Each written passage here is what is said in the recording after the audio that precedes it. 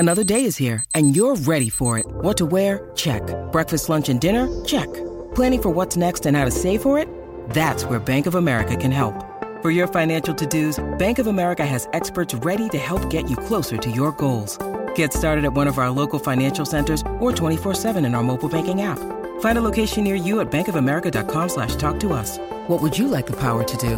Mobile banking requires downloading the app and is only available for select devices. Message and data rates may apply. Bank of America N.A., member FDIC. Mother's Day is around the corner. Find the perfect gift for the mom in your life with a stunning piece of jewelry from Blue Nile. From timeless pearls to dazzling gemstones, Blue Nile has something she'll adore. Need it fast? Most items can ship overnight. Plus, enjoy guaranteed free shipping and returns. Don't miss our special Mother's Day deals. Save big on the season's most beautiful trends. For a limited time, get up to 50% off by going to BlueNile.com. That's BlueNile.com. Step into the world of power, loyalty, and luck. I'm gonna make him an offer he can't refuse. With family, cannolis, and spins mean everything. Now, you wanna get mixed up in the family business. Introducing The Godfather at ChumbaCasino.com. Test your luck in the shadowy world of The Godfather slot. Someday, I will call upon you to do a service for me. Play The Godfather, now at ChumbaCasino.com. Welcome to the family. No purchase necessary. VGW Group. Void where prohibited by law. 18+. Terms and conditions apply. From Trippier, Sanchez is in there. He says that's the much it is. It hasn't taken Tottenham long. In fact, it was a little bit just 8 minutes on the board. Tries to pull on for Sanchez. Everett straight strong. Shoulder here, he's going to get in behind Rose. And he's going to look for Julian Hibbert. And it was whipped away. It's Lucas Moura. You just expected it was Danny Rose there. And now, towards Harry Kane. From Lucas Moura. Harry Kane looking to find room for the shots. It was close to top. Going to try and run the City now. To Rose just took it out. It's not happy with it. Follows the card. Fred. From Camarasa. Morrison's header!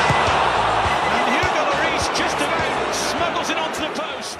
Hello guys and welcome back to yet another edition of The Last Word on Spurs. Now just a reminder guys, if you're listening to us on a Tuesday morning, we are of course on Love Sport for you this evening. That's right, we're on Love Sport for you this evening if you are listening to us on a Tuesday.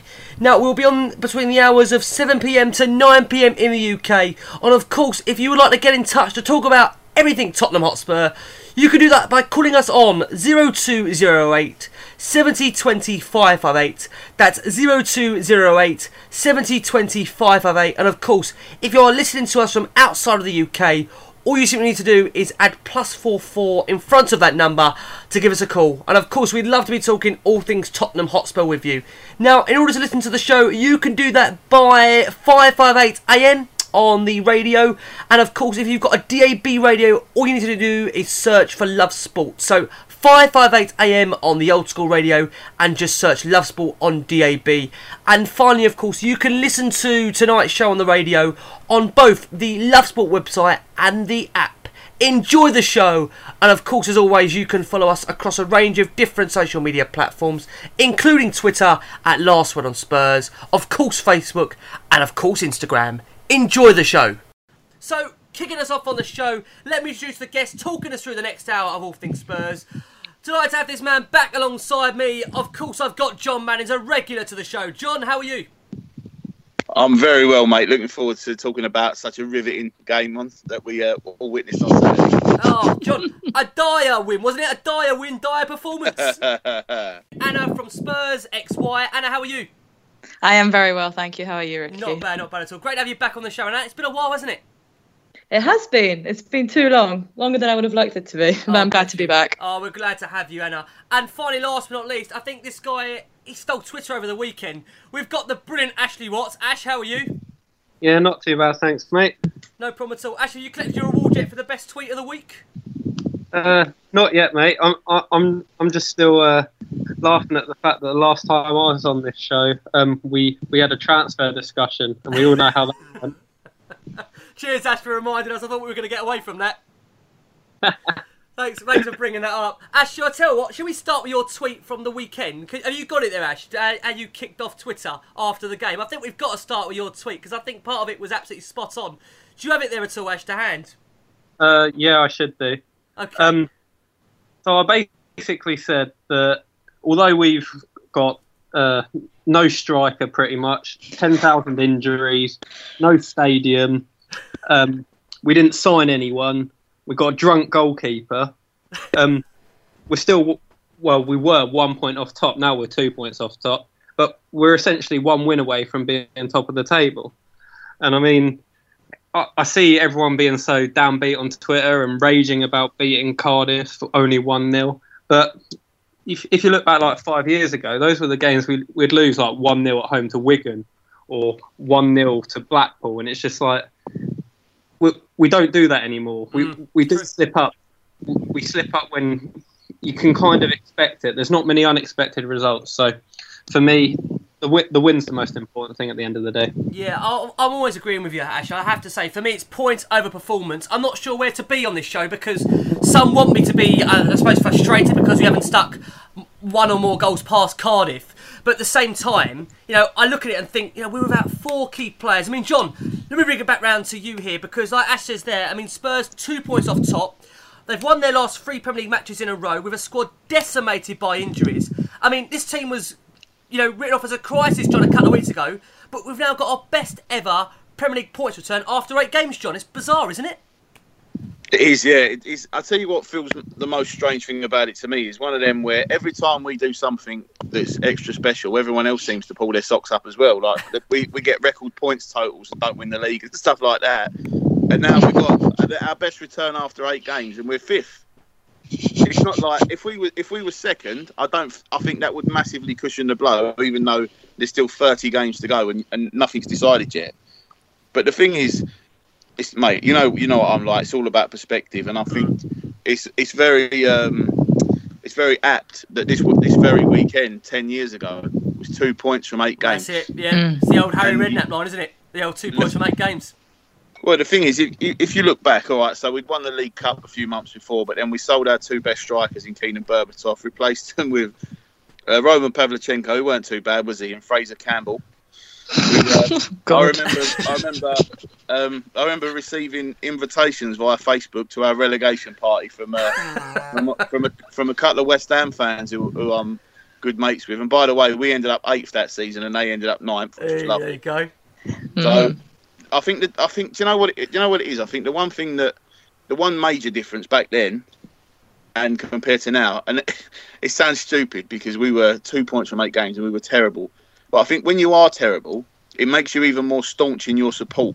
And what happened then, we still had White Hart Lane, we still had all our creature comforts and all that kind of thing. And it's a little bit like there weren't anything, we were just shit, but we was all right with that. Do you see what I mean? Because you can rectify that by performances on the pitch, and obviously ultimately in the end we did so. But I think at the minute, there's still so much up in the air, which, as has just been said, it doesn't help. But no.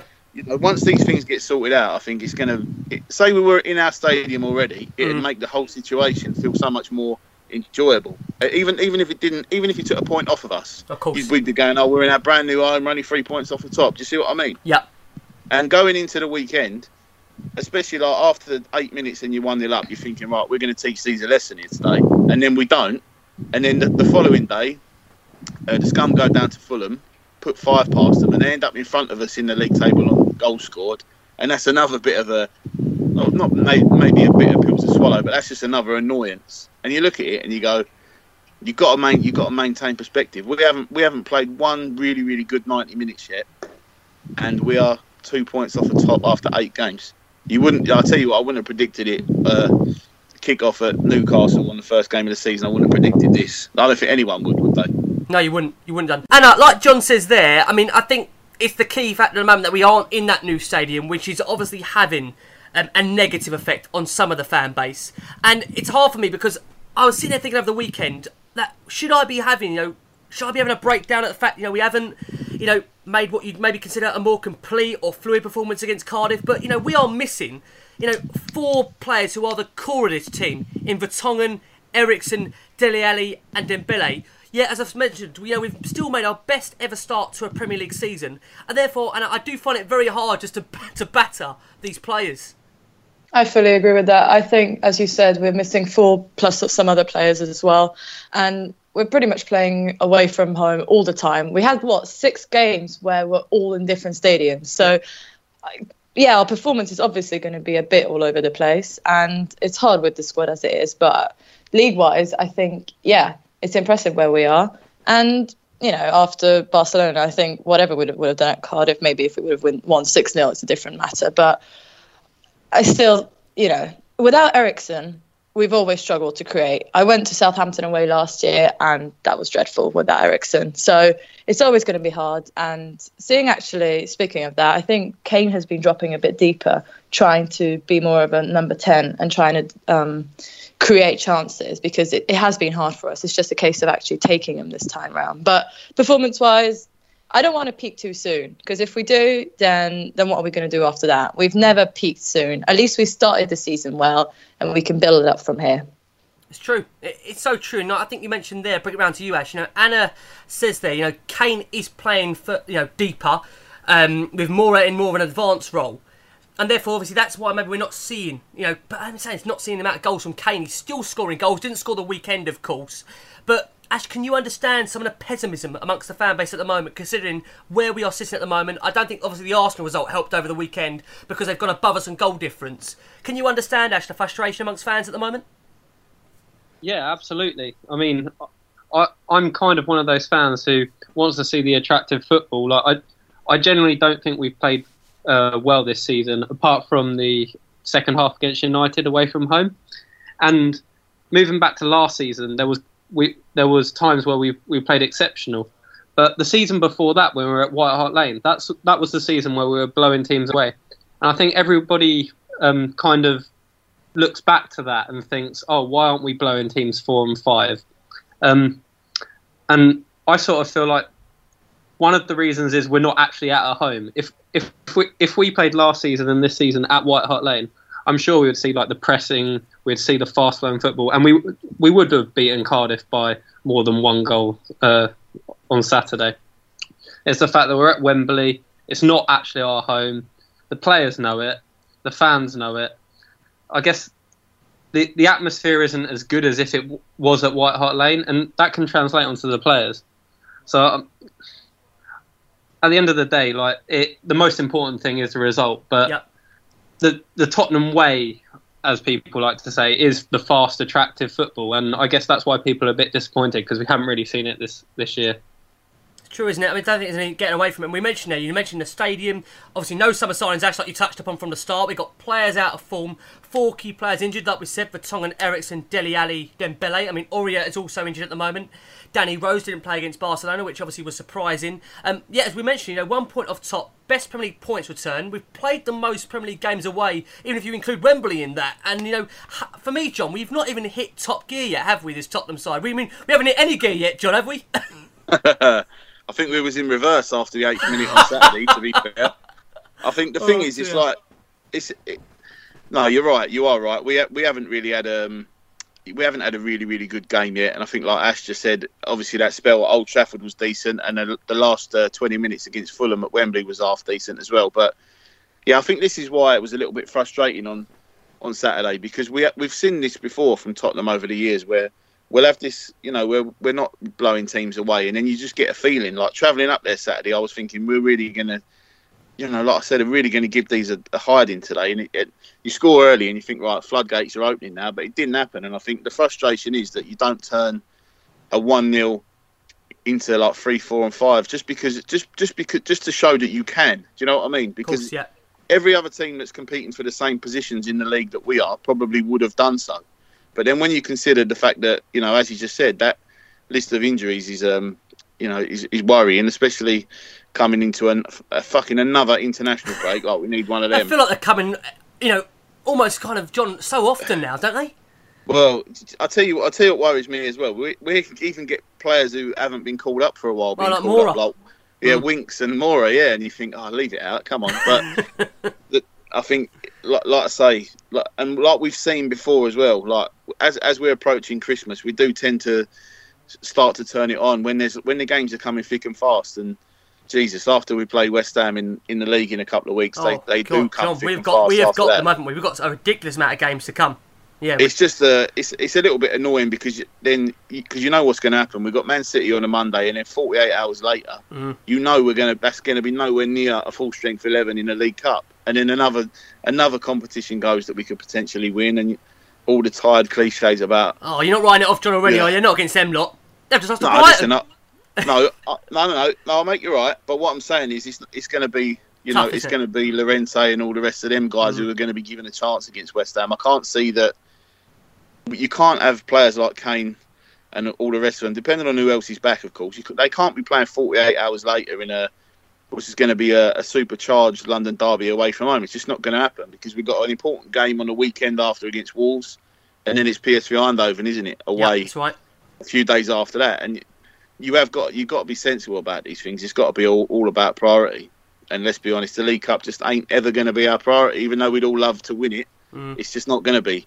But, this is where the manager earns his salt, and we'll see. We'll see. It'd be a nice surprise if we do manage to come out the other end of it and we're still in the draw. But, you got to be sensible about these things. And like I say, maybe this run of games, I said last week, didn't I? If I was a player, I'd rather be playing games than training. Yeah. So maybe it could be the catalyst for us to start pushing on this busy October. Yeah, well, we're going to bring it on now to actually discuss the game. But firstly, Spurs, as we've mentioned, have equalled their best Premier League points tally after 8 matches of 18 points. We're unbeaten in our last 38 Premier League games against promoted sides, winning 35 and drawing 3. So this Tottenham side against promoted teams, we don't tend to lose games, which is a big thing for Tottenham. We'd say in the past, Spurs these are the kinds of games, like I think Ash said, we would normally slip up on. And also, we've scored at least once in each of our past 19 Premier League home games. Yes, home games, Wembley, whatever you want to call it, the longest current run in the competition. So let's discuss then the game at the weekend. I tell you what, let's bring it to the starting lineup, Anna. I'm going to come round to you because Danny Rose returned to Spurs' starting lineup, while Eric Lamella's outstanding performance versus Barcelona only saw him rewarded with a place on the Tottenham bench. Spurs' academy lads in Kyle Walker-Peters and Oliver Skipp were among the options from the bench. Just to have that first chance on Lamella to say, Anna, before we bring it round to you, Pochettino did say in his pre-match press conference before the game that he would have to manage Lamella's minutes. Therefore, it may not have been as a surprise for some that Lamella was on the bench to start the game, with Sissoko obviously starting in the midfield. What did you make of the selection, Anna? Yeah, with Lamella, I thought obviously he couldn't finish the Barca game. He looked amazing against Barca, don't get me wrong. Yeah. He might have even had a slight injury for all we know. So it was obviously disappointing that he didn't start, but not that surprising. Bringing on Sissoko, yeah, I mean, look, I know he's not a crowd favourite, but realistically he was out there to do a job, and it was a physical game, and one thing's for sure, he's a physical guy, and I think he did a decent job. And yeah, I think you mentioned Walker-Peters. I personally wouldn't have minded seeing him because I think Trippier has been a massive liability. Liverpool exploited him a couple of weeks ago. Obviously, Messi did Messi on Wednesday, and the way Trippier just stays up and when we play 3 at the back, that's fine because our fullbacks can push up. But with Vertonghen out, we don't really do 3 at the back because with Sanchez and Dyer, I think it's just a bit too much. So Trippier still pushes up forward, and then he doesn't have the pace to run back. So it's a bit interesting, but anyway, he started obviously because Zora is out, and it would have been maybe a bit too much for Walker-Peters to come in. But Rose was back, who put in a decent performance. I think he played well. Pity he had to come off, but yeah, that was fine. Other than that, I think the team pretty much picks itself, or at least the squad does, because of all the injuries. So lineup-wise, yeah, it was quite fine. Interesting. Let's bring it round to you, Ash. What did you make of that team section when you saw it? Was you surprised by Lamella's absence, even though we mentioned, obviously, absence, he was on the bench, but as we know, against Barcelona, he did run himself into the ground, was off, due to cramp more than anything else, and as we've said, Pochettino did say in his pre-match presser, we have to manage his minutes. Therefore, was it as much as a surprise he wasn't in that starting lineup for you, Ash? Not really a surprise, to be honest. Like you said, he ran himself into the ground against Barca, and I he's been back for a while, but he was out for such a long time that with these sort of players, if you know that they could potentially be at risk to fatigue and just burning themselves out, basically, then there's no point risking them, especially at home to Cardiff. I mean, I guess Pochettino looked at him and thought, well, this is probably a good game I can rest him for because we should be winning, and also it gives me an opportunity to play some of the squad players, I guess, like Sissoko. And looking at the team, it should have been enough, and it was enough to beat Cardiff, the starting 11. I feel like any 11 we put out, in theory, should beat Cardiff. I mean, even if Llorente was playing up front, I'd still be confident we'd win. So, yeah, no problems with the selection. Like you mentioned earlier, though, I think the international breaks come at a good time for us. We're not playing particularly well. It gives, 4 of our key players a chance to get back fit. It gives... Well, I was hoping that Harry Kane would get a rest, but he's obviously going to play 90 minutes in both games, so that's not going to happen. But it does give us a chance to, try and regroup, and go again, because, we're getting the results, but we're not playing particularly well. That break is what we need, and then we can move forward from there.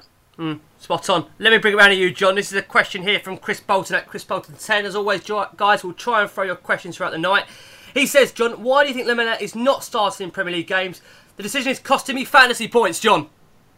I think, Lamela left the pitch with cramp, didn't he, against Barcelona, and it was always one of them where, do you risk putting him in from the start, or does he start on the bench? And I think, I know we've said it many times before, if a player's fit enough to start on the bench, then perhaps he should start. But I think if you've got a more than able deputy in the 50-odd capped Frenchman who wears number 17 to come in, then why not bring him in?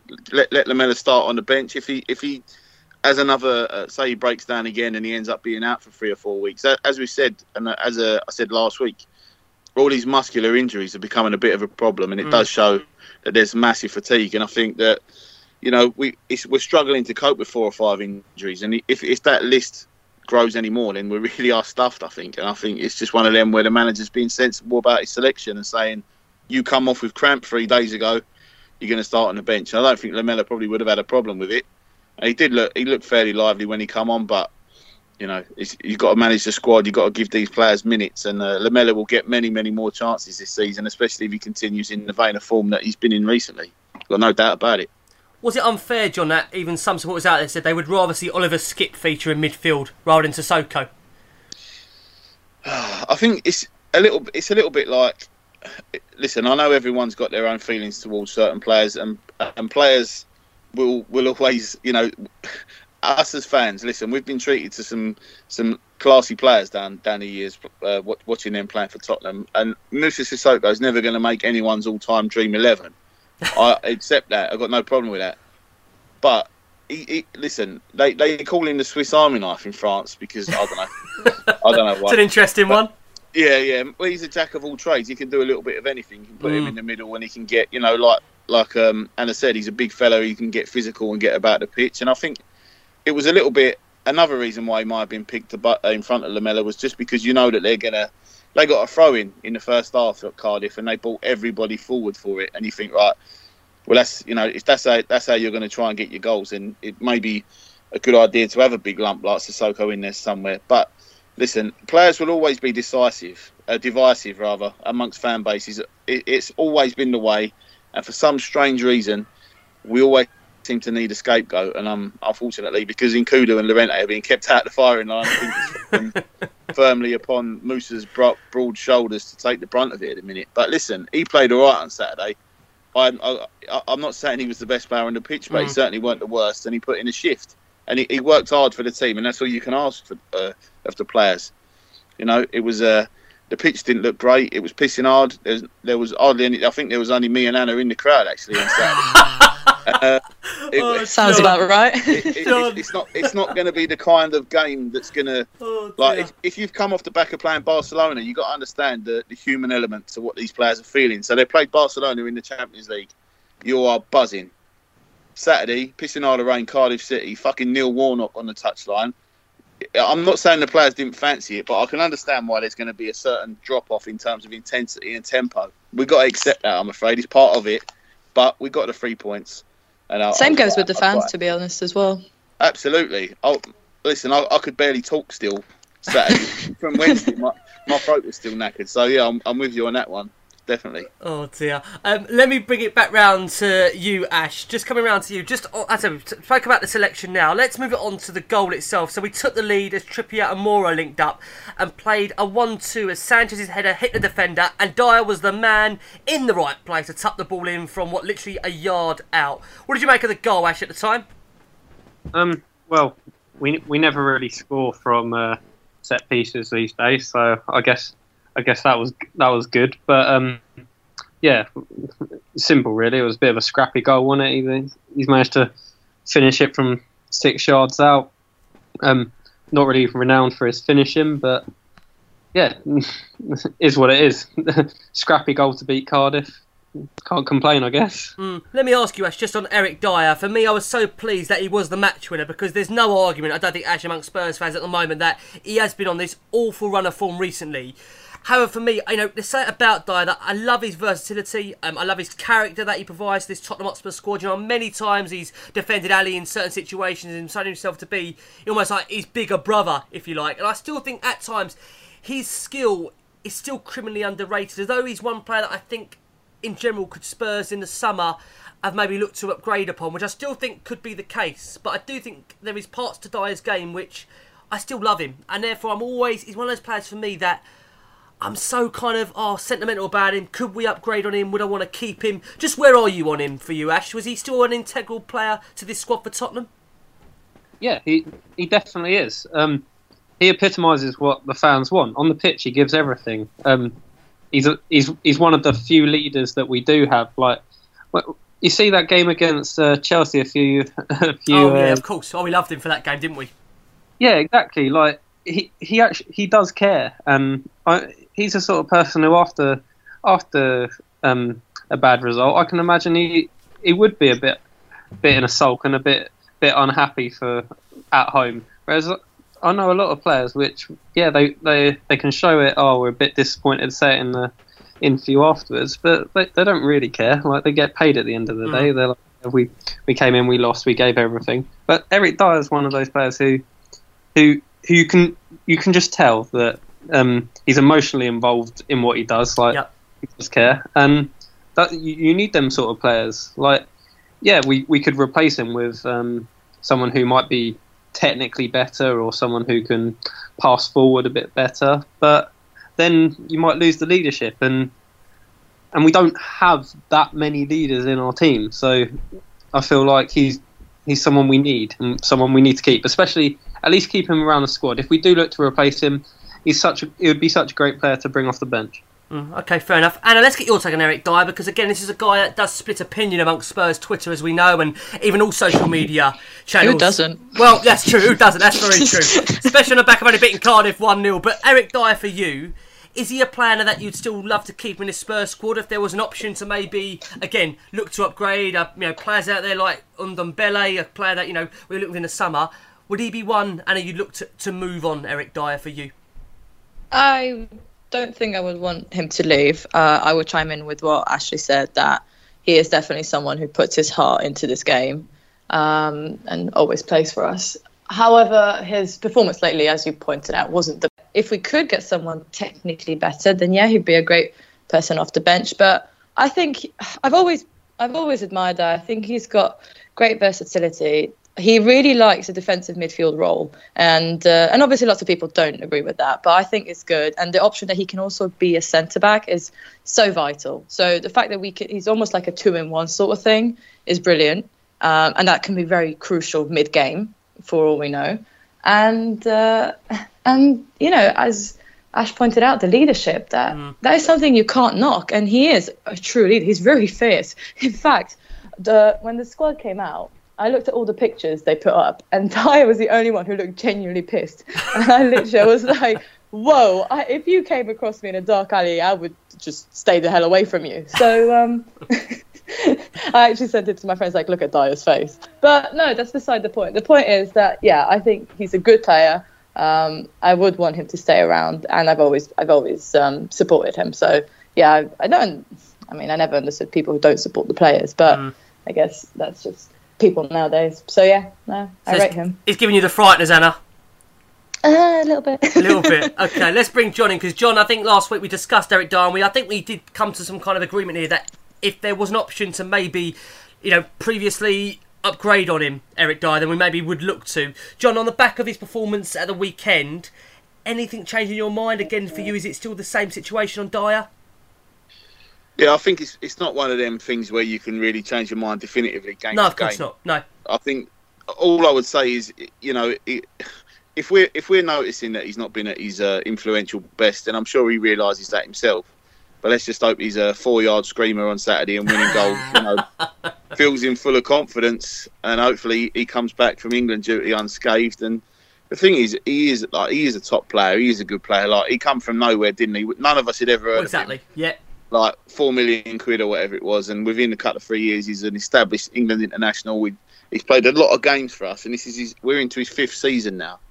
He's all right. He's only 24, but he's an experienced player within that squad. He's played a lot of games, and that experience. I'm not sure I'd put him in a leader category, to be honest. But there are times where this season we could have done with him being on the pitch, and maybe he could have shown that a little more. Like Watford away, for example, he would have been the perfect one to come on. Yeah, and he might have made a difference. You know what I mean? But listen, I think there's a place for him in the squad. Absolutely. It only, partly because it costs a fortune really to replace him if you did try and bring in a player who can do what he does. But whether he stays an established first 11 player beyond this season, I think time will tell. But like I said last week, didn't I, that I think maybe him and a couple of positions at fullback we could upgrade on, and nothing's going to change my mind until.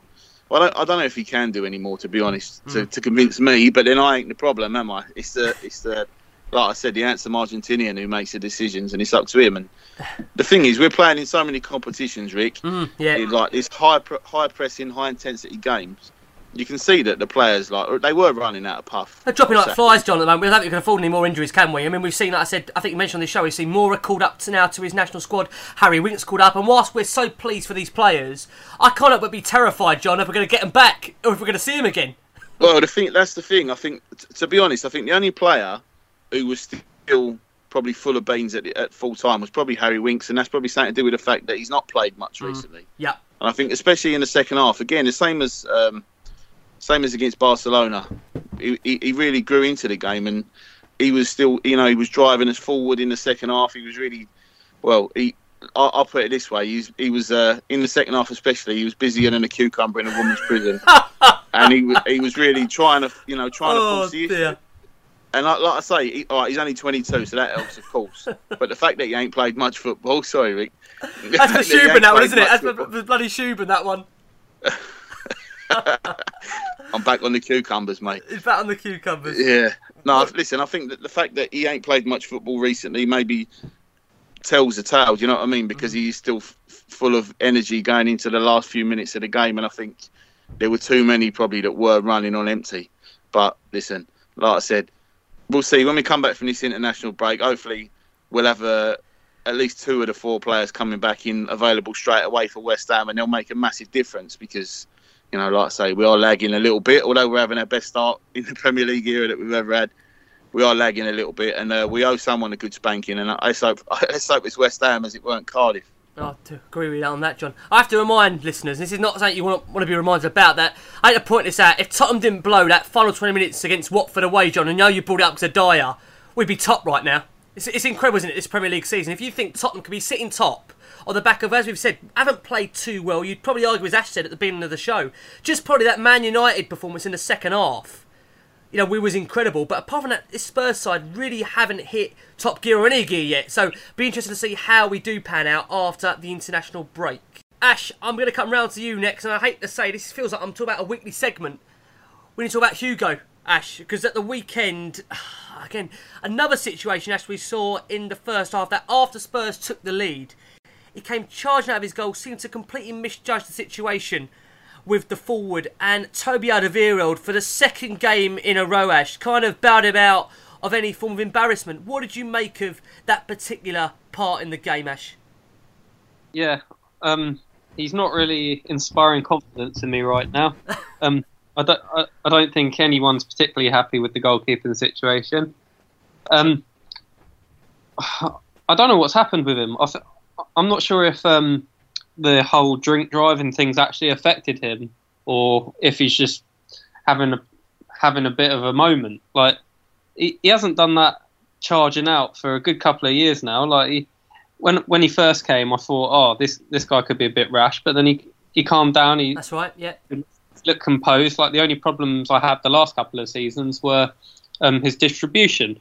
But I thought, you know what, his actual goalkeeping and shot stopping's fine. But then all of a sudden, the Barcelona game and then this game, it's just... I don't know what's happened with him. I think the drinking and the whole thing about that has affected him. I think maybe it would be good for him to be dropped for a game or so. Put Gazzaniga in. He didn't put a foot wrong when he was in. And just say to him, look, you need to concentrate. You need to rediscover your form. Otherwise, you're not going to be in the team. I know he's the captain and all, but one of these games, if he does that against City in the final minute when we're 1-0 up, we're not going to be happy, are we? No, it's going to cost us, isn't it? Cost us dearly. And against a better side, it might have done. But Toby Alderweireld again, proving, at times Toby, as we've seen this season, he's saved us twice now in a couple of games in those particular situations. Anna, let me bring it back round to you. Is there an argument that we've rushed Lloris back, do you think, Anna? Maybe. Yeah, maybe the drunk driving thing affected him because it just seems so out of character. God knows what must have gone on. I'm just thinking that in the end of the day, all players are humans. So who knows what's going on at home? I keep saying to my dad about Harry's obviously got 2 kids at home and Eriksen's got a kid at home as well. So Harry's obviously he scored in August, but then he was a bit slow at the beginning of September. But now he's looking sharp again. And Eriksen, before he was out injured, he had a few interesting performances, but then again the whole squad did. So I just keep thinking that maybe the same thing with Hugo. Who knows, maybe he's got something going on. I don't know. In a modern day, he recently started his Instagram. I mean, this is going to be a ridiculous argument because why would social media make a big difference? But he didn't have it before. Why did he suddenly choose now? I mean, that some players don't. For example, Danny doesn't have one. Yeah. But and who knows what else is going on in his personal life that could be affecting it. I mean, I know that on a day that I'm feeling super happy about myself, or if I got a good night's sleep, then I go into work and I'm so much more happier. On a day I don't get good sleep or something else pissed me off, like the result, then I'm a bit grumpier the next day. And I might not be the best person to talk to in the office, but, that could be explained for maybe one day off. But it has become, I don't want it to become a trend. I really don't, because... No. He is such a great showstopper. Yep, his distribution is crap. I think we can all agree on that. But overall, he's a great goalkeeper. But I agree. I mean, based on performance, dropping him might not be the worst thing. Let me bring it back around to you, John, because I know you always give an honest opinion on Spurs players. Dylan Lingham asked the question here. This is Dylan_Lingham. Dylan, thanks for your question. He says, Hugo Lloris has been a great keeper for us, but his mistakes are becoming more frequent and costly. How many more mistakes can he afford to make before his position does come under threat? And should we consider bringing in Gazzaniga earlier back than expected? And obviously that's what Ash mentioned as well. John, where do you stand on Hugo Lloris? I think the thing is, I would say that he's been out for a while. He obviously had that, regrettable incident with the drink driving, and I think that he's come back into obviously a massively highly charged game against Barcelona, and within 90 seconds he's made a mistake which has led to a goal, which obviously doesn't help. Now I know then that suggests that maybe we should have stuck with a goalkeeper that had been performing well in the previous games in Gazzaniga, but Lloris is the captain. He's just won the World Cup. He's one of the best keepers on the planet for me still. And I think the thing is with him now, he's come back, he's had 2 games, all right, clean sheet. You've got to remember that. Let's not slaughter the geezer. He got a clean sheet on Saturday. He's going to go away with France now. Hopefully he'll get a couple more games under his belt and play himself into some kind of form. And I don't think it's fair to really judge him yet because, coming in from the cold after what happened and only playing 2 games, one of them against one of the best sides the world's ever seen, I think he's a little bit... Is this our fault then, John? Is this our fault for rushing him back, do you think? Should we have managed him better? No, I don't think you can say that. I mean, the manager obviously he must have felt he was ready to come back in and play, because obviously he played him. We know that Pochettino doesn't gamble with players, especially with their fitness. If a player's not ready, then they won't come in. But I just think it's more of a mental adjustment now that Lloris is having to make, because also let's not forget that since the days of where Brad Friedel was obviously a very able deputy and a legendary goalkeeper, it's probably the first time in Hugo Lloris's Tottenham career where another keeper has come in and played well enough for people to be asking the question. Yeah. Now, that's obviously really, really good news for the club, because it means we've got a good squad and the squad players are doing their job when they're called upon. But maybe it's just a little bit, maybe he's feeling a little bit vulnerable, a little bit threatened at the minute. That's personally how I see it. He's going to be 32 in December, and you think, he's still in his prime. I'm not saying he's anywhere near past it, but I think maybe that's the first time where he's had any kind of serious question marks in competition for a long time. I mean, listen, I'd give him a lifetime contract just because I think he's handsome. I love the geezer, but which one, Hugo or Gazzaniga? Paolo's a little bit tall for me. I'm only stumpy, aren't I? So no, listen, I think if Hugo has a couple of good games for the French team now, and he comes back in, obviously West Ham is a big one again to come back into, especially away. It wouldn't surprise me if he puts in a worldie of a performance at the council tip, and we end up winning that game, and then all these questions, they stop. Like I say, a bit of a victim of circumstance at the minute, and I've got no doubt that he's still our number one and will be for some time to come. Can I ask you, John, before I move it on to Ash, talk about Toby quickly. You mentioned there, obviously, about the fact Lloris might be feeling vulnerable about competition, but yet we've seen, John, with Lamela, that he's almost thrived off the competition of Sonny and Moura, and he knows that he's got to play really well to keep his place in the team. Are you surprised, therefore, then, John? Well, as you said, Gazzaniga played 3 decent games. Many would argue, how could you take him out of the team? Although some would say, listen, as you mentioned, Tottenham Hotspur captain, French captain, French number one. Are you surprised, John, that his focus isn't there? Is it more going on than we know about with Lloris, do you fear? I'm not too sure. I think that the only thing is, I do think it's a very unique situation in as much as, like, you can use Lamela as an example, but he's never held down a position for any length of time in 5 years. He's used to that competition. He's used to his place being under threat. And I think the thing with Lamela, quite possibly, Anna mentioned a little while ago about, these players becoming parents and moving on in life. And I think the fact that Eric Lamela's got a young baby and he spent more than 12 months out injured, I think maybe he's just at that point now in his life where he's 26 and he goes, if I'm going to make anything of myself, I need to start now. And he's putting pressure on himself or maybe not even pressure. Maybe it's just the freedom of being actually able to walk or to run and be able to play football after having all the hip problems that he had. Maybe it's like a freedom from injuries giving him a new lease of life, whereas with Lloris, obviously, it's a different situation.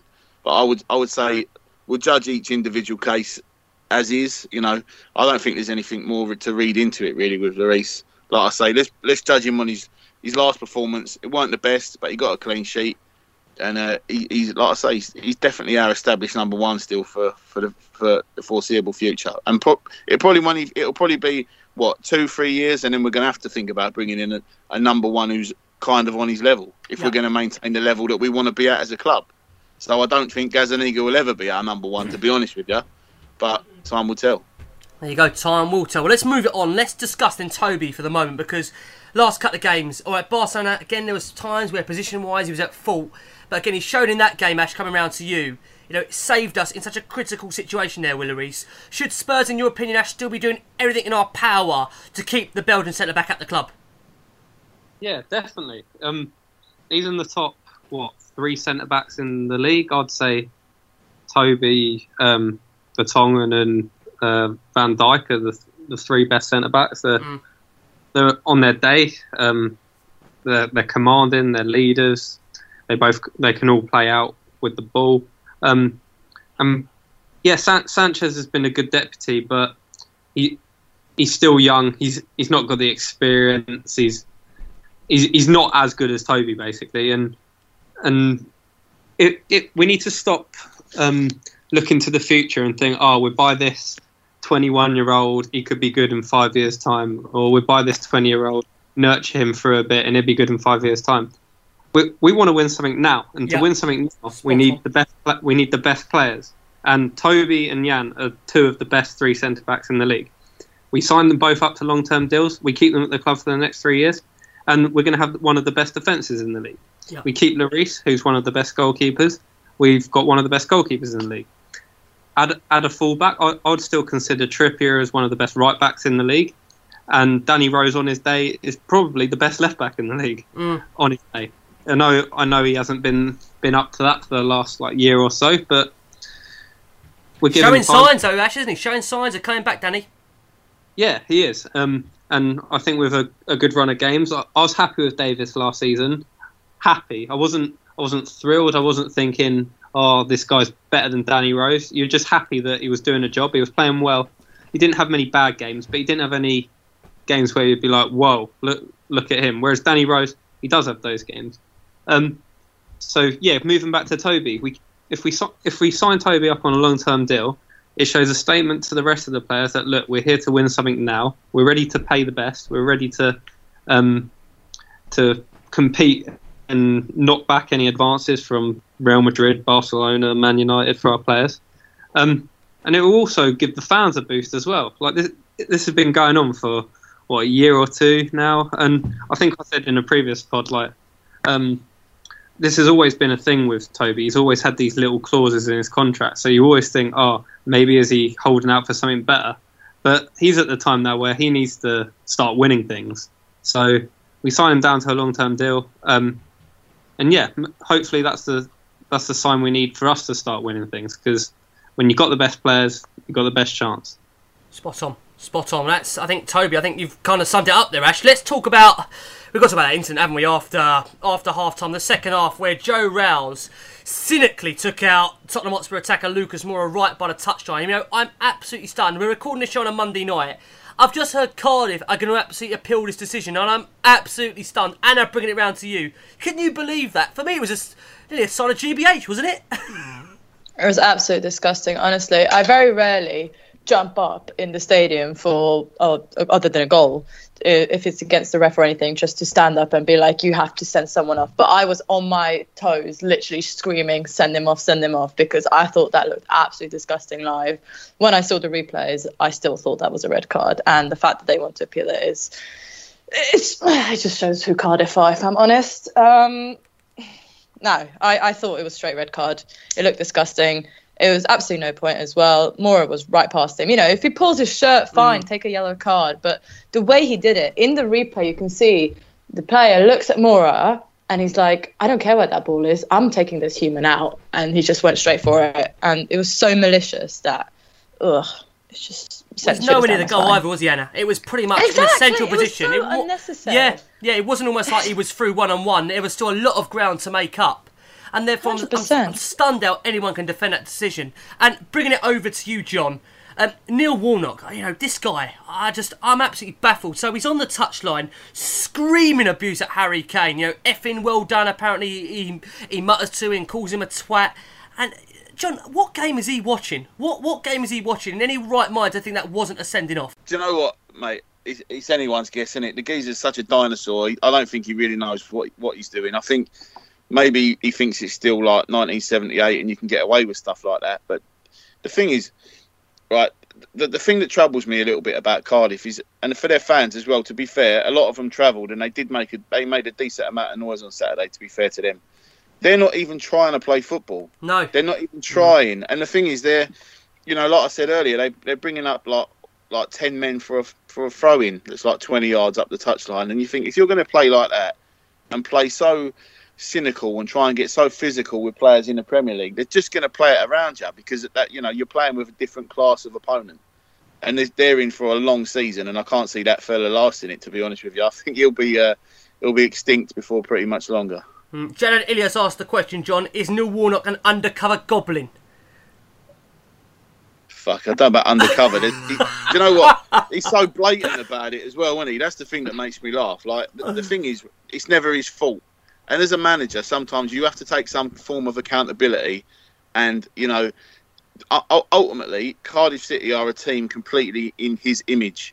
And he probably that Joe Rall's probably got a pat on the back and a well done off his manager on the weekend, because that's the kind of nonsense that they're going to be serving up all season. I can't see it being the last red card they get, and I can't see it being the last one for such a cynical, pointless challenge against, a player who, no disrespect to his players, they just can't live with.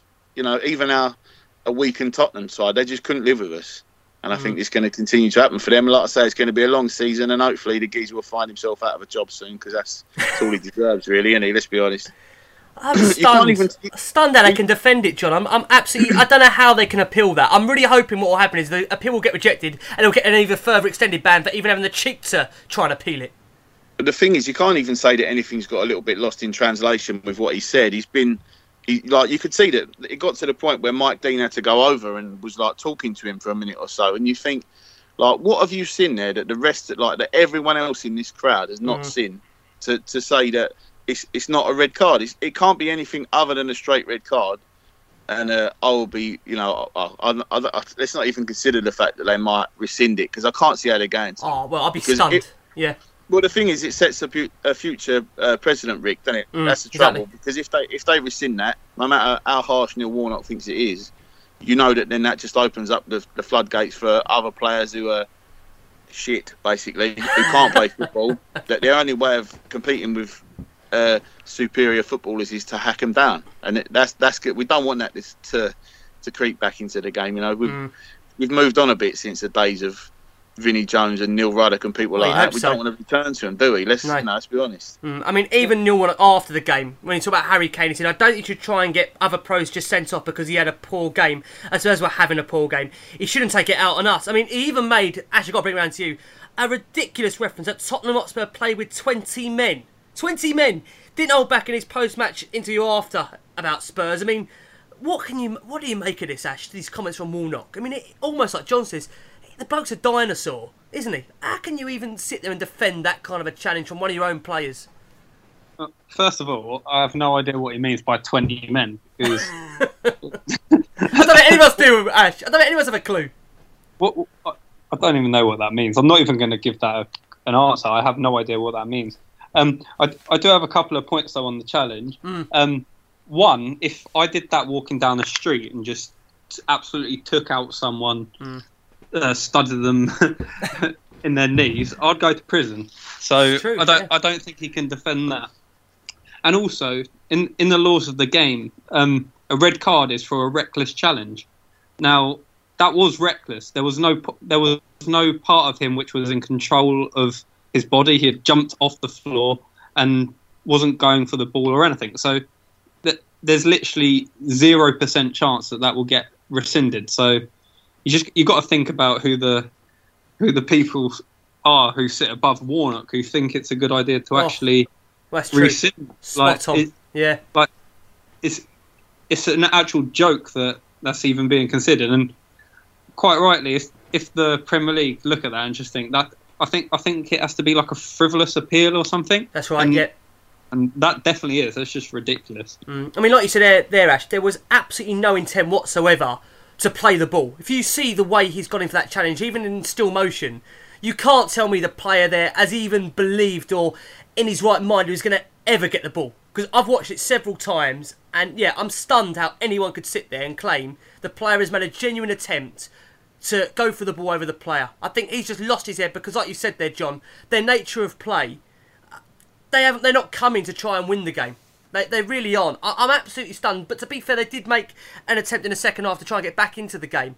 But I think that challenge there is overriding frustration that Spurs are winning the game. And again, to have an attack on Harry, I've got to say, Warnock, I mean, this bloke is an absolute joke. And I think, like I say, we've cleared that up as best as possible. But let's bring on to happier things. And Harry Winks, John, you mentioned him earlier. This guy is now, he's starting to find his feet. And, it's another game he's played. And I think we said it, John, the last show, that if this guy can find his consistency, regular run of games, there's absolutely no reason why Johnny can't go on to be a top player for Tottenham. Oh, absolutely. He's got all the tools. I just hope that I know he's got an ongoing ankle problem, I think, where it's possibly going to be weak for the rest of his career. As long as he can manage that, then, hopefully... last time we had one of our own go and take the number 8 shirt, it was Ryan Mason, and it ended, it obviously ended terribly for Ryan. He ended up well, first of all, he left the club and then obviously had that career-ending injury. And you just hope that shirt don't become as cursed as our number 9 shirt obviously fucking is at the minute. But I think the thing with Harry Winks is, you can always forgive a player for not being like... We're not expecting him to be Xavi, really, as much as the comparisons are made. But the fact is, you watch him play there and you go, I love the fact that he is playing how I would play. All right, he can get around the pitch a little bit quicker than I could, but you understand what I mean. He's just a Tottenham John. boy. I'm not as fleet of foot as I used to be, but listen, he's a Tottenham boy. It means a lot to him to be putting that shirt on, and I think the fact that we've got him and we've got Walker Peters and we've got Kane, obviously, and a couple of others who feel the same way in amongst our group of players, it makes a big old difference for me. And you think that, you've got other players as well that didn't come through the youth team, for example. You hear the way Jan Vertonghen talks about Tottenham and the way it gets into the DNA and the psyche of players. The fact that they obviously they like playing for the club. They love the club because, let's be honest, we've got some players in our squad. Let's take Eriksen, for example. We must have had offers over the course of the last 5 years to go elsewhere and he hasn't gone. Mm-hmm. So you've got these players like that. And then you've got the players like Winks, whose natural love for the club just takes it onto another level. And we love him for it. Because he loves putting that shirt on and he's proud as punch every time he gets on the pitch with that cockerel on his chest. And, we'll probably forgive him for more mistakes than we would others because of that reason. But at the minute, you know what I mean, he's looking really, really good. And it wouldn't surprise me now if he keeps his place in the team because, there'd be a nice little midfield combo there, I think, with him and Dembele. They're two good ball players there, can both get box to box and do a bit of everything. And, it'd be nice if he could get another goal against West Ham as well, wouldn't it? But away this time, that'd be nice. I would do. Mate, he's a top player, and I just hope he carries on as he is because he'll be there a long time if he does. Yeah. And we'll love him like we do Kane. We do. Yeah, I think, John, like you said, they're all about keeping him fit, and the same you'd say for Danny as well. And let me bring it round to you, and feel free to bring Winks into this conversation as well, because Rose, for me, is finally getting back to his marauding best, Danny. We've waited a long time for it, but I think we said before, even like Winks, injuries, they can take up to, you would say, 18 months to recover. And obviously it's taken Danny a long time to get him back to the player that we loved during that kind of 15-16 season, where he was brilliant from attacking perspective and also defensively wise. He was so on point. Again, at the weekend he played well. If we can keep the likes of Danny and Harry fit, Winks that is, just how big could both of these players be to Tottenham season? Yeah, so touching on Winks, I think we saw what he's capable of against Real Madrid last season. That was absolutely outstanding. And an injury is the worst thing that can happen to a player, obviously physically and mentally as well, because will you ever really fully trust your body? And it was slow for him to come back, I must say. But I think the second half against Barca, he really perked up. And now he's showing his true class again. And as John said, he's obviously through and through Tottenham. So we'll always allow a bit more when it comes to him. But that's fine because, he does actually put in 110% every single game. And if you can get the two Harrys to link up, then what's nicer than that, really? But yeah, so I think Winks can be vital, and I really do hope if he manages his injury and he stays around, it'd be brilliant because he's always so forward thinking, and I absolutely love that about him. Yeah. It's just whenever he gets the ball, he'll just run forward or at least sideways, but he's still forward. No, he doesn't think sideways or backwards. He just tries to go forward, and it's amazing. And with pace as well, it's just so much determination. I absolutely love that about him. And then moving on to Danny Rose, I think we all love the fast Danny Rose that is, and the one from a few seasons ago. I think that Danny Rose is definitely the best left back in the country. There's no doubt about that. And moving on the previous point, which I think it was Ash who mentioned it about Davies, that Davies is good and he's a steady player. He's the perfect one who you know what you get with Davies. Whereas with Rose, on his best day, he's absolutely outstanding. But if he has a bad day, then he has a bad day. And you'll notice that as well. However, if Danny can be fit and fully in the team, then I'll be more than happy to cheer him on because he is very, very vital. So, yeah, if we can keep both of them fit, and and not just them, actually, with all the injuries, we have a bit more of them. But if we can just manage them properly, then that would be a crucial part to our season. I so agree with that. And Ash, just get your thoughts then on Winksy and Rose. Where are you on both of those players? I feel like both of them are key to us moving forward. Rose, like I said earlier, is an all-round better player than Davis. So it'd be it'd be good if we could get him back firing on all cylinders, getting back to what he was before. And Winks last season showed promise that he could be a real stalwart in the team and could perhaps replace Dembele when Dembele moves on in the summer. So yeah, I'm happy they're both fit. I would start Winks in central midfield. I think he likes to dictate the tempo of the game, and he's one of our own as well, so that always helps. So yeah, I'm happy with both of them. I want them both in the side because I feel like they're both good additions to the team. Okay, fair enough. I don't think you can disagree with that. But one guy at the moment that question his form, and I can't believe I'm saying this, coming over to you, John, is Heung-min Son. Now, Sonny's come out on Monday afternoon to say he's rejected suggestions that he's suffering from fatigue following concerns his physical condition is affecting his performances. Now, John, I think he's gone, correct me if I'm wrong here, John, if you know better than me, I think it's around 17 games now without a goal. He says, I know a lot of fans are concerned about me, but my physical condition is not that bad. John, where are you on Heung-min Son? It's very, very interesting because we've never seen him go this long without a goal. I think the last game he scored in was away at Bournemouth, the game when Harry Kane went off injured. That's right, yeah. It's quite a while ago. Was that March now? Yeah, it was March. Yeah. So it's quite a long time. And the thing is, you see him go through in the first half on Saturday. He's got a lovely chance there on his strong side, and he blazes it over the crossbar. And if he's in form and he's on fire, that goes in. I think Son's just one of these players. He's clearly in front. He can still make a difference to games. Don't get me wrong, but I wasn't surprised when he was hooked. To be fair, I think he was first off on Saturday. I weren't surprised because it just weren't happening for him. But then, if you keep taking him off the pitch, when's it going to happen? That's the trouble. The thing, isn't it? Yeah. I think the thing is with him, like we've had so many players over the years who've been the same. As soon as he finds a net for once, he will kick on because he has done pretty much every season. I think he had that.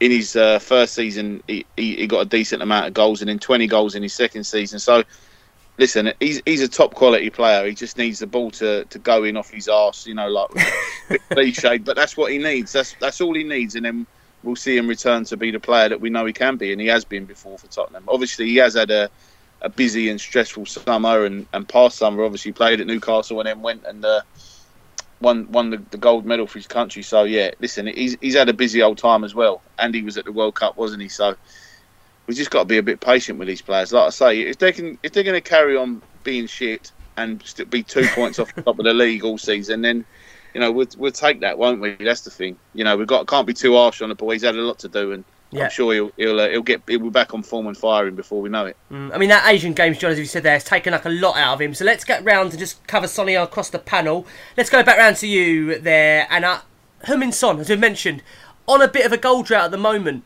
Are you surprised, Anna, for you? Or is it a case where we've just mentioned there, he's had a lot of games throughout the summers we know. He played a lot of games in, a ridiculous amount of days. Is it now just going to take time for Sonny to get back to the form that we know it's going to be? And like John said, if he gets one goal, the rest will follow. Yeah, I think that's the case. I think that Bournemouth game I think that might have been the last time I was on the podcast, so I'm not sure. However, it might have been. But even so, I think a lot of games, that's for sure. I mean, you can see it. That's maybe why we've got so many injuries, that loads of players, which is obviously at the World Cup, that's quite tiring. And then he obviously went straight there to the Asian Games. So yeah, he's got a goal drought. But to be honest, Son's, I don't know, he's always had this. He's had months when he was really, really good, and then he'll score no matter what. And then he'll have months when he doesn't score, and then he'll come back. So I still see him running around the pitch and causing trouble. And if he says that he feels he's fit enough, then I'll take his word for it, because who are we to judge that? So I think there have been a lot of games behind him, and he'll come back soon enough. I mean, he'll start scoring again. I don't doubt that at all. Do you back him, Ash, to come into form, Sonny? Yeah, he's always one for a goal.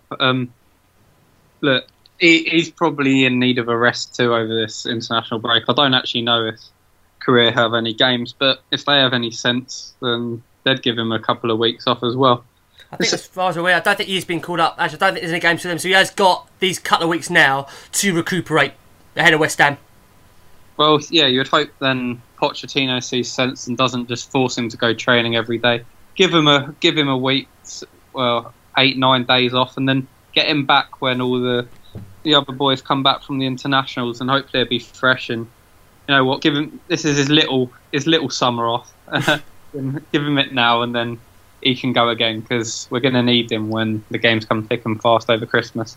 Agree with that. Well, guys, we are going to have a quick half-term report, but before I do that, let me just take a couple more questions that have come in. Conscious of time as well. So, John, I'm going to come back round to you. A question in here from Shreyas Rayo, a regular listener to the show. Shreyas, I hope you're well. Thank you for all the questions you send in to us.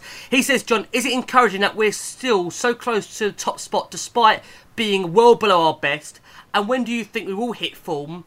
And what needs to happen for us to hit form, John?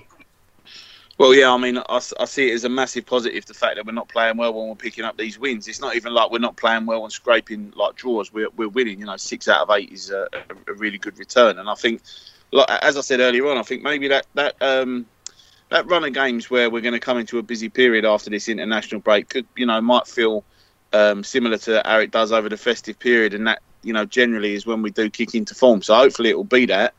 And as for what's going to do it, I mean, hopefully it'd be nice if it's to smash West Ham away, but it could be we finally get a win in the Champions League, or we turn Man City over at Wembley. So we've got big games coming up where a positive result could have a monumental effect on how the players feel going into the game after. So let's just hope the fact that we've got some big games, and we've got a more than good chance of winning these games. It means that we kick on with West Ham, and then it carries on from there, and we snowball into the rest of the month. And I think that could be it, Shreyas. I've got a theory on this, Rick. Go on, I think that all this poor performances, all these players out, I reckon we're just getting rid of it now, and then come middle December, I think Burnley at home, brand new spanking new stadium, we have all our players back fit, everyone raring to go. And then we'll give a team a proper hiding. Then we're going to batter in, Ash. Don't you reckon, yeah? Yep, that's what I reckon. There you go. Earn it in first. Ashley Watts, he's called it. Tottenham Hotspur 10, Burnley 0, Ash, yeah? Yep, 10, 20, 20-0. And Gio gets a clean sheet as well, Ash, yeah? Yeah, Gazzaniga clean sheet. Gazzaniga clean sheet. There you go. Just one more question before we move it on to the half-term report. I'm going to come round to you, Anna. This is from Jamie at Yoshi Sweg. That's an interesting name. He says, do you think that some of our younger players who haven't had a first-team game yet, example the likes of Skip, should be given the chance while the likes of Eriksen, Jan, Dembele are out? I mentioned this earlier, Anna, but what do you think of that? Yeah, they can play against West Ham in the Carabao Cup. But right now, I don't think I would want them to start in the Premier League with the way we are. They can come on if we're leading comfortably and ease them in, because obviously it's nice to be able to bring them on and include them and stuff. But if I saw them starting, I would be quite alarmed, I must say. Okay, there you go. Well, guys, thank you so much. I hope you've enjoyed that part of the show. We're going to discuss now, we've got the half-term report. So Spurs at the moment, we're sitting there, as we said, 18 points, best ever Premier League return, despite not playing that well. 5th in the league at the moment, couple of points off top. John, I'm going to come around back to you, because our next 5 games, John, as you've mentioned in all competitions, God, we've got a real set of, fixtures coming up where you'd argue we could probably get wins, but it's all going to be crunched into, John, a very busy period. We've got West Ham away to begin with, then we've got PSV away in the Champions League, then it's Man City at home, then it's back to West Ham away in the League Cup, then it's Wolves away. Now, John, this is obviously on a weekend I'm discussing to you where Man City and Liverpool have dropped points. What do you think, John? Looking at that potential fixture list, what's a reasonable return, John, after the international break for you?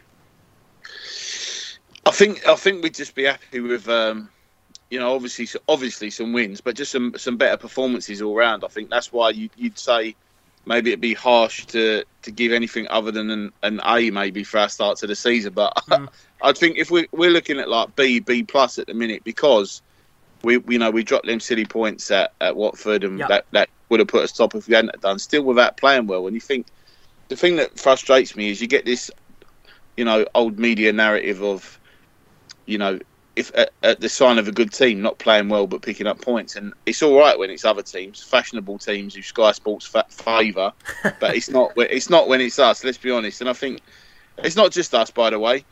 Sky were all over Pep Guardiola's superb tactical display at Anfield on the weekend, but when Man United went there and shut up shop and didn't give Liverpool a sniff, it was boring negative tactics from Mourinho. So you can never win. I'm not trying to pretend that we're the victim here, because we're not. But listen, I think it would, obviously we need to win the games against PSV Eindhoven. It's not even like it'd be nice to win. We have got to win them games. Yeah, we've got to win them games, because it'd be so Spurs, wouldn't it, for our first game at the new stadium to be a fucking Europa League game.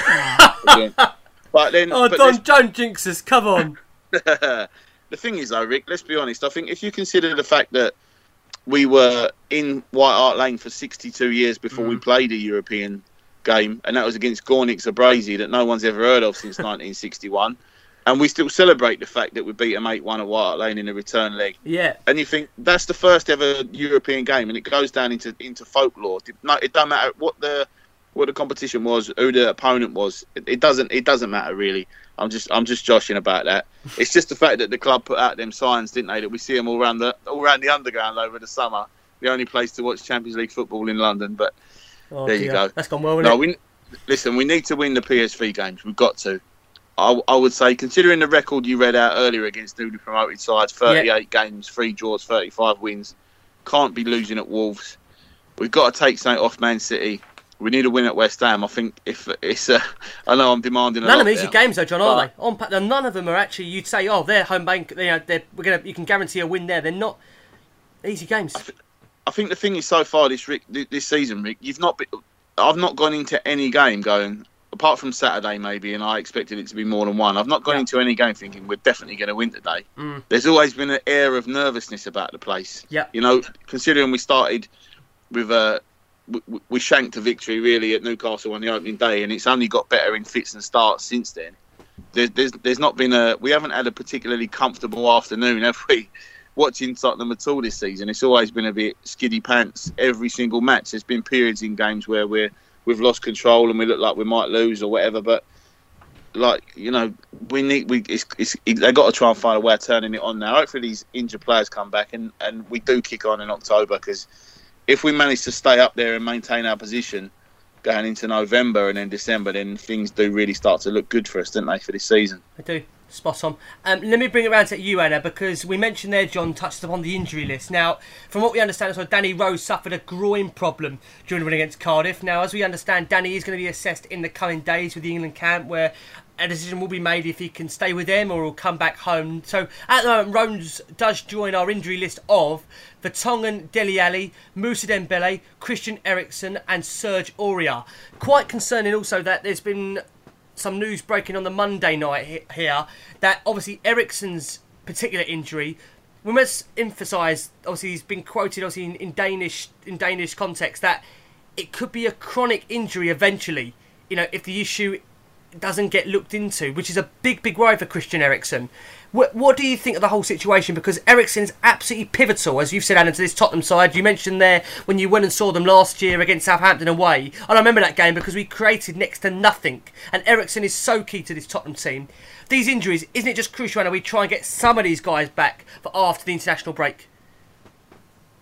It's absolutely vital that we get them back. I think we really, really need to get them back. And if it is something chronic, look how long it took us to act on Lamella's injury. He went out to Rome, even Rose and then as he well, came back. Rose as well. And Rose, yeah. Well, so there we go. It's like a little patterns forming here. Why does it take us so long to act on injuries? Okay, let's assess them. If they need a surgery, yeah, sure, it's not the best thing in the world, but if it helps them get them back a little bit stronger, at least, it might give the players a peace of mind that they know something's happening. As for Rose, look, if there's a little doubt, I'd rather he didn't play with England and he'd come home and rest and then train with us maybe. We've got better facilities. I mean, England will probably train our facilities once or twice anyway.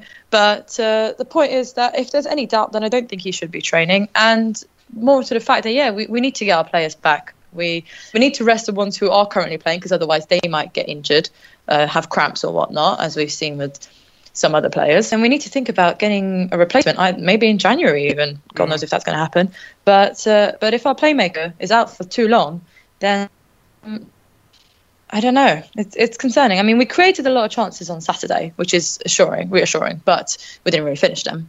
No. However, there just seems to be a case when we don't have Eriksen, we don't create chances.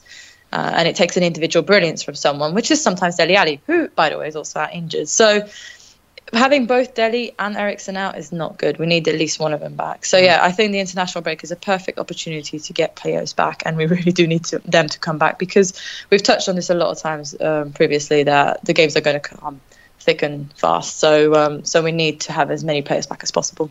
Agree with that. Well, just on Eriksen again, just to kind of reiterate the point. So the Danish boss said the injury could be chronic if he's not left to heal thoroughly. And therefore, Ash, coming round to you, with the words there, which I think kind of have been translated by Alistair Gold, top Spurs correspondent on Twitter. I think you have to go and follow Alistair. He knows anything about Tottenham. With that being the case, Ash, we can't therefore afford to rush Eriksen, can we, with this injury? Because, as mentioned, if we don't allow him to heal properly, then it could become chronic. Could. We have to emphasise the word could. Not that it will be. Could. Yeah, well, that goes without saying. If any player's at risk of a long-term injury or an injury that will just keep reoccurring, then no, we can't play them. However badly we need them. We've got a squad. We've bought a squad of players.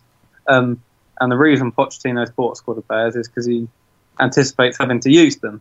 And I know Eriksen, we like to think Eriksen's irreplaceable, but we do have players who can play in his position, like Lamela, like Dele Alli, who can come in and provide that impetus we need. So, no, if we were talking about Harry Kane and where we don't have perhaps the able backup that we would necessarily need to compete, then I don't know how you would go about that. But with Eriksen, we do have cover in the attacking midfield department. So, yeah, rest him up, give him the time off he needs, and then make sure that when he comes back, he's firing all cylinders again.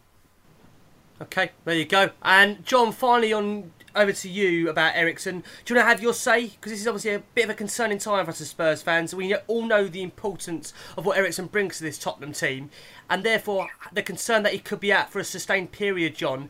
And also, if we don't allow him to rest, the implications that could have on us. We can't really afford that, John, can we? I think the worry, as far as Eriksen goes, is the fact that this is probably the first time that we're in this situation with him. And if you think he's been there since 2013, that's quite ridiculous, really. I think I said prior to the start of this season he'd missed 4 games through injury, which is quite, like I say, it's quite ridiculous. If you think in this, the modern game of the way that the speed it's played at, and the fact that he tends to run more per game than any other player, and he's a talismanic figure for the Danish national team as well. I think there's he's obviously been lucky with injuries, and maybe his luck starting to run out a little bit, but. Listen, I'm not getting worried about it. I can't see that Vertonghen's going to be out for 6 weeks either. I don't know what it is. Right, John. The thing is, because Pochettino always keeps his cards so close to his chest when talking about injuries, I don't worry about it, purely because you get that sort of air of authority, like the fella knows what he's doing. He's in charge. He knows what he's doing, and it's nothing to worry about. These players will be back when they're back, and ultimately, what can we do? You know what I mean? You can't rush a player back, and if he ain't fit, he can't play. And we have, one thing these results have proved, beyond any reasonable doubt, is, all right, the squad isn't as full of star players as we'd like.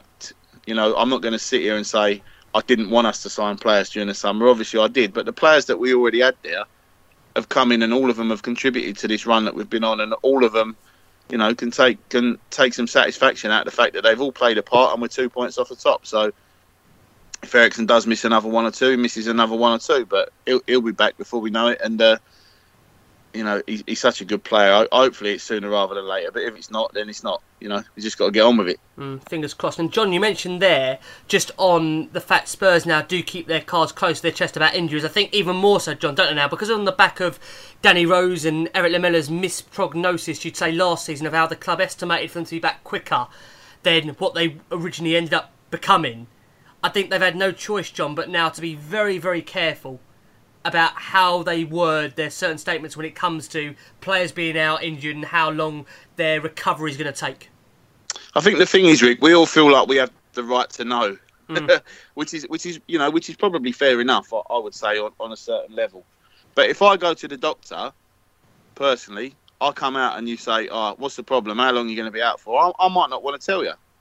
Do you see what I mean? Yeah, of course. Yeah. So we might be at a point where the players themselves don't want people to know. It might not just be Pochettino saying, "I'm not going to say too much." It might be the players saying, I don't want people to know, so don't say nothing, Gaffer. You don't know, do you? And if it's something personal, Eriksen might have ruptured a bollock for all we know. We don't. It's an abdomen. Oh dear, John. That's what it is, then. Do you think? This is why? Yeah. No. Well. John Manners on fine form as ever. Honestly, leaving us with that kind of words. I'm pleased to say we have got John for the next couple of weeks as well, regularly. So don't worry, guys, he'll be back. We haven't missed him too much. We loved you, John, tonight. Fantastic. Thank you ever so much. No worries, mate. It's all about leaving it on a high, or leaving it on a low, depending on how you view that situation. Mate, if a ruptured bollock is leaving it on a high, fuck me, I wouldn't want to leave it on a low point. Jesus. Oh dear. Just before we do wrap up, let's get Anna and Ash's points of view in terms of the half-term report. Give us a verdict. Come round to you, Anna. What would you judge so far this season? I think it's a mix. Given the fact that we're not playing at home, we obviously anticipated that we'd be in our new stadium much earlier, but we're not. We're obviously playing at Wembley again, and obviously a lot of other away games, and some of our home games are now in MK Dons. So if you factor that all together, and obviously our form's not the best, yet our league position isn't too bad, and points as well. We've obviously got injuries and whatnot. I think overall there are a lot of positives to take away from it, and there's definitely a lot of room for improvement. As long as we don't pick up any more injuries, and we managed to get some players back now after